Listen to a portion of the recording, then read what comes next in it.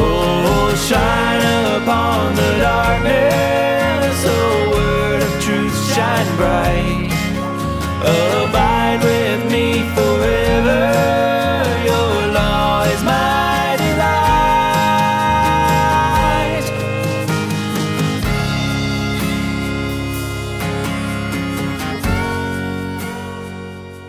Hey everyone, and welcome to Theonomony, where we seek to help the good man leave an inheritance to his children's children. This is Jeremy, the host of Theonomony. Just an aside, in the last episode I made a joke about how it was released on Christmas Adam. Well, after that released, over the Christmas weekend, my wife and I visited her grandmother, and there was a church near her grandmother's house. It wasn't her church, it was just this church near her house that we passed on the drive there. And it had a sign out front, this big sign saying, Christmas Adam Service. And I just thought that was funny after making that joke on the podcast episode last time. So this episode is addressing secular conservative economics. By conservative economics there, I do not mean it like it often means today, which is hardly even conservative. I don't mean conservative there. We'll talk about the economics part in a moment, but I don't mean conservative there like it often means today. The definition of conservative today, at least as it applies by and large to the Republican Party, basically just means that we stand for whatever the Democrats stood for about a dozen years ago. And sometimes not even that long. And so therefore we are conservative because we're trying to conserve the things that the Democrats stood for a dozen years ago, not the crazy things that they stand for today. If you don't believe me on that, think about what the Republicans say today and the things that Democrats said not that long ago, as recently as the presidential race that led to President Obama's second term. Or maybe specifically think about homosexuality and transgenderism and how not that long ago, I'm in my 20s, and for me, in living memory, Democrats were against those things, and now Democrats are all for them, and like probably half the Republicans, at least the ones in DC, are as well. So that's why I think when people say that Republicans are getting more conservative and the Democrats are getting more left, when people like Albert Mohler say that on his podcast, The Briefing, that is wrong. Both of them are getting further and further left. But that is not what I mean by the word conservative in the title of this episode. I mean it more or less as biblical economics. Economics that any biblical economists, such as Gary North, Ronald Nash, R.J. Rushdoony, or Greg Bahnsen, would, at least for the most part, agree with. But secular biblical economics does not sound good as a podcast title. It sounds like a contradiction in terms, so I did not name this episode that.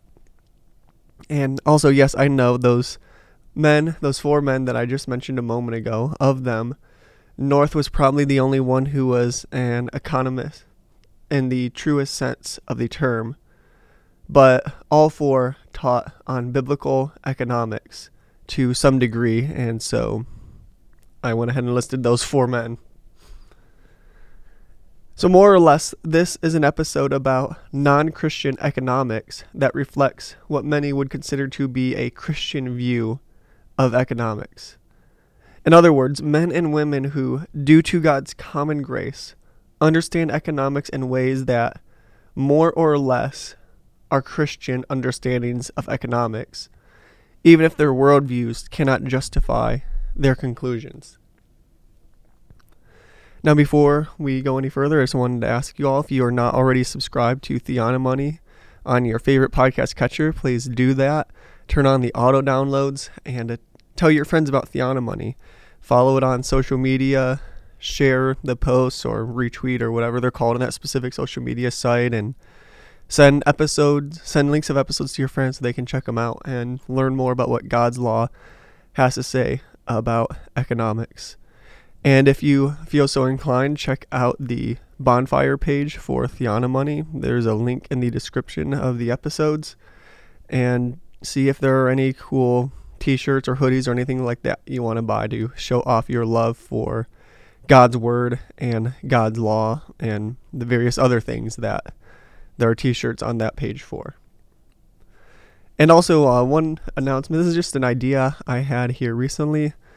As you all know, several months ago, I went from every week episodes to every other week to just give me more time to spend with my family. That was shortly before my wife gave birth to our first child.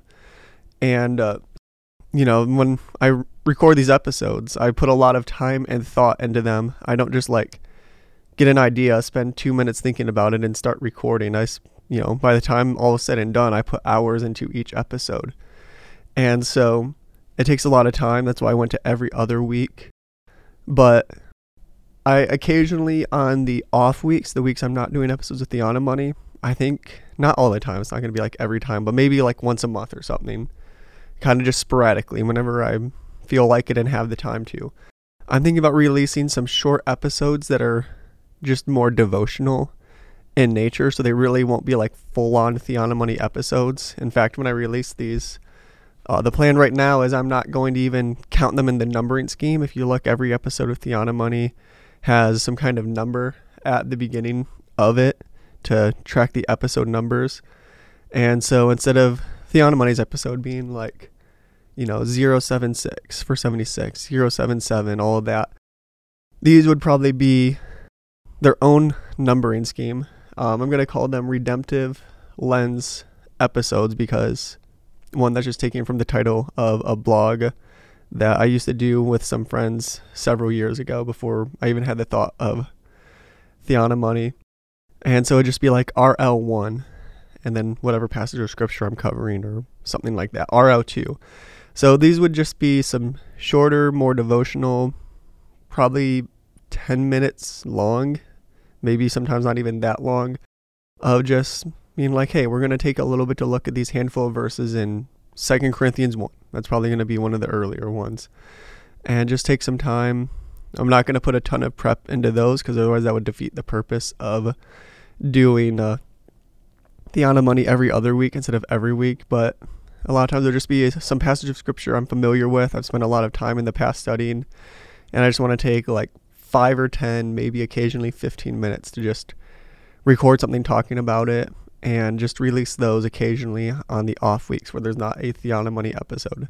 So if you just want the theonomy and economic stuff, you can just skip those episodes. Please keep the auto download on and just delete those or something. But I would really recommend listening to those that are more devotional in nature as well, because if we just want to study theonomy and jump into politics and study economics and jump into business, but we don't want to spend any time just studying scripture and praying and trying to grow closer to God, then what are we doing? In fact, in some ways that's kind of related to the episode of this podcast, trying to do the former without doing the latter. So yeah, I guess on that nature, I also recommend listening to Paul Washer sermons. Anyways, with all of that aside, first let's talk about the good of secular conservative economics. It is better for a nation than corrupt economics, that is true. I would rather live in a nation with this type of economics than one like the United States right now, or any of the other number of nations right now or in the recent past, which are much worse than the United States. So in that sense, secular conservative economics is good, but without Christianity, it still fails. Take Thomas Sowell, for example. He is great. I really appreciate him and his work. I've read several of his books, and Lord willing, I will make at least a couple of his books required reading for my children one day as part of their homeschool curriculum. At the very least, I'll probably have them read Basic Economics and Black Rednecks and White Liberals, if not others as well. An entire nation of Thomas Sowells would be better off than what we currently have, but not the ideal. Thomas Sowell and Walter Williams were very similar on many issues, but Walter Williams had a Christian foundation as a believer that told him why the ideas he proposed worked. In other words, Williams had an ultimate justification for the economics he proposed that Sowell does not have as an unbeliever, no matter how much he sounds like a Christian when you read his books. In fact, that was what impressed me when I read a book that Ronald Nash wrote on economics several years ago. It was like reading Sowell, if Sowell was a Christian. And that was before I had discovered Gary North, who probably would have blown my mind if I had read some of his stuff at the time.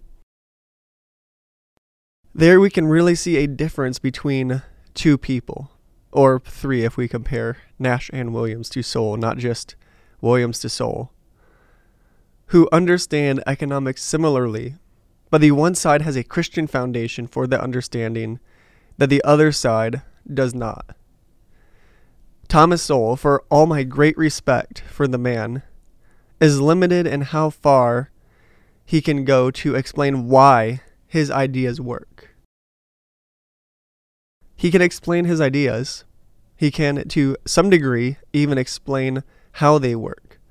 But as long as he is implicitly basing his ideas on Christian principles and foundations that he inherently has in an Imago Dei, Romans 2:14-15 sense, but cannot justify without coming to embrace Christianity, then he is limited in how far back he can go to explain why and how his principles work. At some point, they can easily just break down to pragmatism.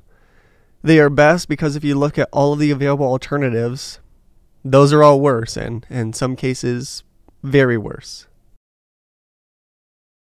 Now, if an unbeliever comes to economic ideas not too far off from yours or mine, from pure pragmatism, I would rather live in a nation ran by his ideas than one ran by leftist ideas like socialism, communism, and fascism. And yes, fascism is a leftist idea, no matter what propaganda you hear on the news these days. But pragmatism can only get you so far. We need to hope that future generations are smart enough to not decide worse paths, wrongly thinking they are better, or to hope that corrupt politicians will not intentionally mess things up in exchange for political favors or whatever other benefit it brings them. You know, the bad of the many for the good of the me. The bad of the many for the good of the me. So on an epistemological level, secular conservative economics, no matter how much it resembles a truly Christian understanding of economics, fails to justify the presuppositions it is built upon.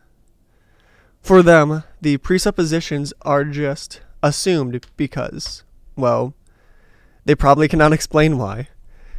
We know it is because of the work of the law written in their heart, as I just said. If you feel inclined to call that immediate understanding natural theology, then call it what you will. Whatever you call it, it is different from the Christian who, standing on God's word, can justify his presuppositions because they are rooted in God via his infallible and inerrant revelation in Scripture. But epistemology is not the only reason why Christian economics is better than secular conservative economics, though that is an important reason. It goes beyond just the philosophy behind the economics because, as I just said, you never know what future generations will do. At least make them need to reject Scripture to reject good economics, and not just reject good economics for some other reason. But anyways, that is not the only reason that Christian economics is better. Secular conservative economics would, despite all of the blessings of living to some degree in accord with the created order of God's world, still miss the blessings of God that come to nations obedient to Him. Secular conservative economics merely recognizes the order God put into the world, but in doing so, misses the Creator for the orderliness. You need to recognize both. You need to recognize the giver behind the gifts, whether gifts he directly gives or gifts that he made as part of the way the world operates. And there are blessings for recognizing the giver and being faithful to God as a Christian economist, rather than an unbelieving secular economist, no matter how good his or her economics are. This is not prosperity gospel. It is just reading the Bible at its word and not going to the opposite ditch on the other side of the highway from the prosperity gospel. I think there are some truths that nations that obey and honor God are blessed in a way that nations that do not obey and recognize God, no matter how good their economics, will not be. Once again, this is not prosperity gospel. This is not becoming a Christian just because of what it brings you, or sowing a seed of faith to some huckster because he promised you, he lied as he said it, but he did promise you, that God will give you 100-fold here and now of what you give him. Him, they're referring to the huckster, not to God. Lowercase h. This is just recognizing several passages of Scripture. In my opinion, Psalm 2 is first and foremost among them, though I might be biased because I love that psalm so much. Psalm 2 says that nations that disobey Christ will be crushed. Even if nations that obey Christ receive no special blessing from it, they are not crushed, so they are better off in that sense. But I do think we can go further than that and say that God will honor nations that honor him. It is not to say that every nation today is akin to Old Testament Israel and has the same covenant with God that Old Testament Israel had with him. But I think there are curses for disobedience and blessings for obedience for all nations, though those will probably not be quite as spectacular as those for ancient Israel were. Just look at the nations around Old Testament Israel that were cursed and destroyed for their disobedience. Try to tell Nineveh 100 years after Jonah, when they went back to their paganism and God destroyed them, that God only does stuff like that to Israel, not to other nations. To bring up an example that one of my teachers in high school liked to mention, compare the United States to India. Both have similar histories of being prior British Empire colonies. Both have many natural resources, but one was Christian at the beginning, though that seems to be mostly gone now, and the other was pagan. Could we not say that the Christian faith is a large factor in why the U.S. has become so much more powerful than India in the last 250 years? I think we can very much say that results of the Christian faith, such as the freedom it brings, the Protestant work ethic, the responsibility to provide for one's family as a man, the desire to help those who are in difficult circumstances get back on their feet, and things like that helped the U.S. to get to a place of preeminence in the world scene. Also, natural disasters such as storms, earthquake, etc. Those do much to set back the economy of a nation, as many people lose much, if not all, of their possessions and possibly even their lives. Christian stewardship of their surroundings can help to minimize these natural disasters as much as possible in a fallen world. Don't believe me? Think about how many natural disasters are not quite as natural as we might imagine. How many might technically be forces of nature but were helped along by the foolishness of man?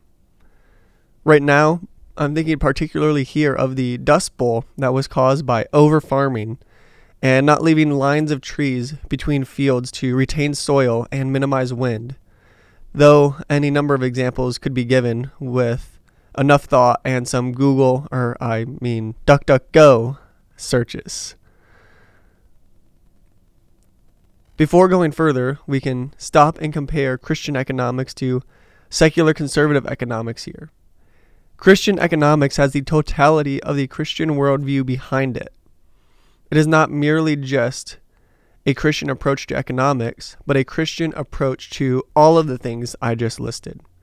Taking care of one's family, care for the poor, care for the land God has given you to take dominion over, and the Protestant work ethic. While many secular conservative economists recognize some or all of those things, as I've already said, Christians have a reason to do so.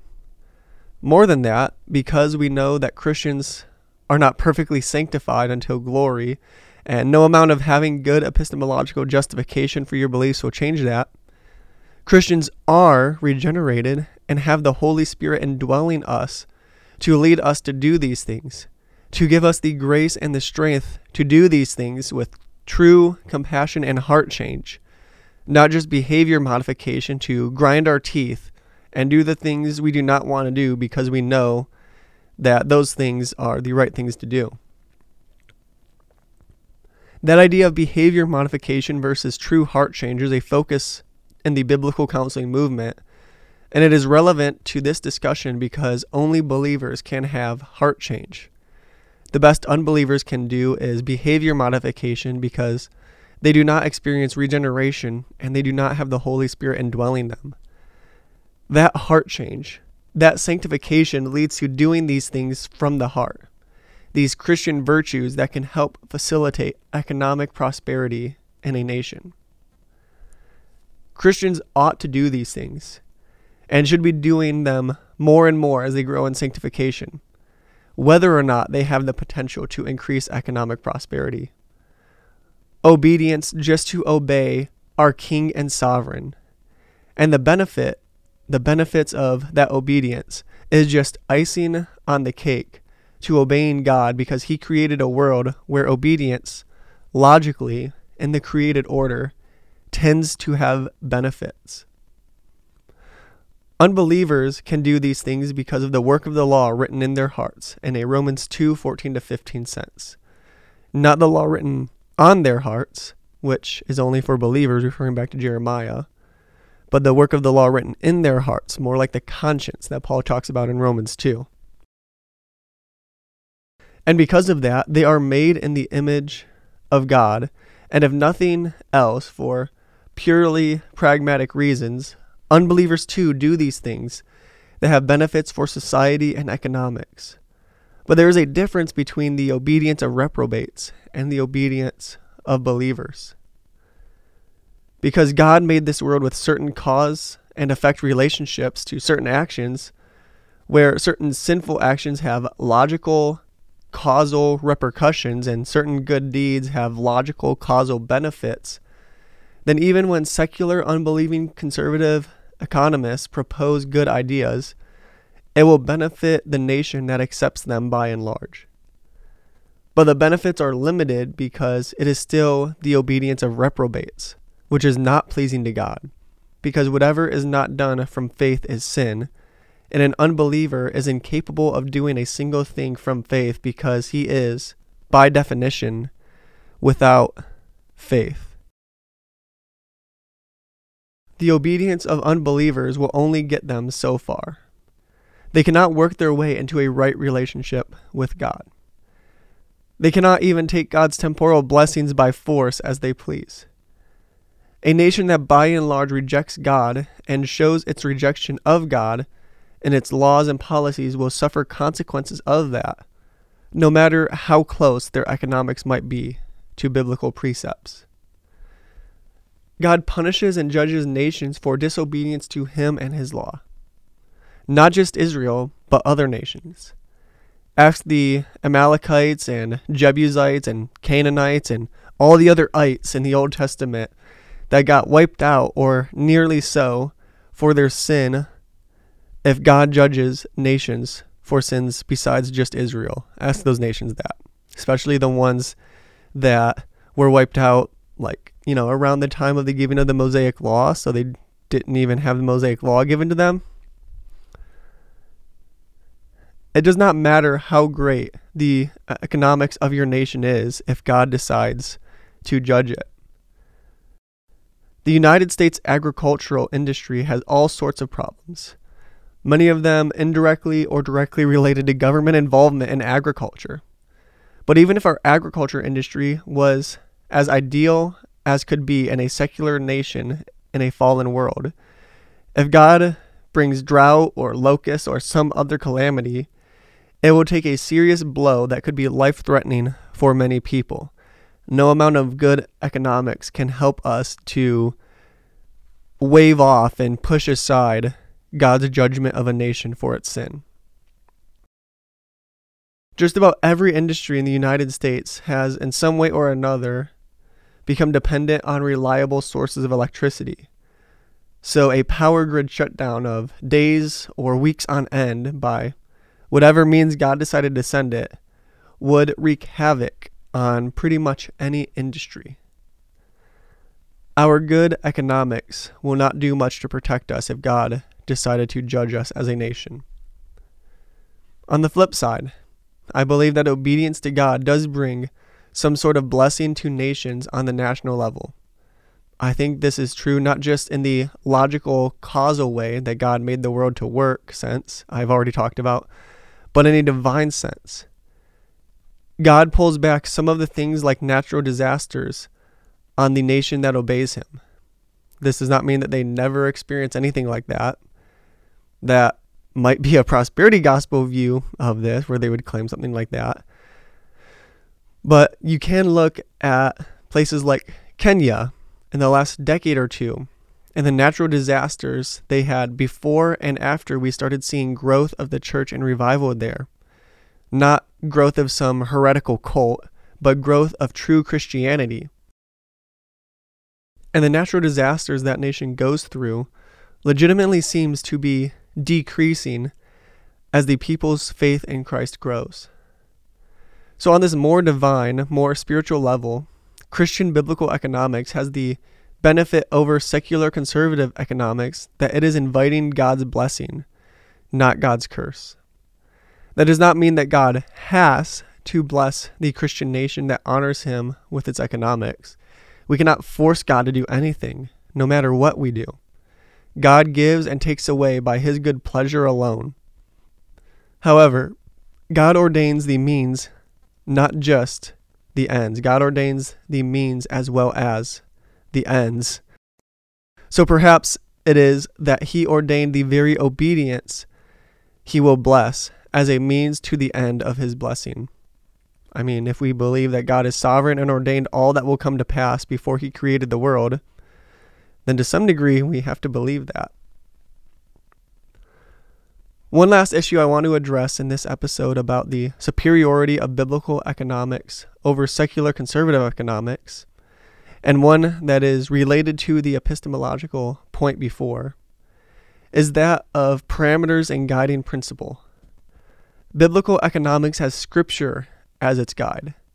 Scripture keeps it from getting weird and going off the rails. If Christians do get weird and go off the rails in the area of economics, someone is able to come up and bring biblical principles to bear in order to correct that person. This is exactly what happened with Ron Sider's book, Rich Christians in an Age of Hunger, and David Choaten's response to it, Productive Christians in an Age of Guilt Manipulators.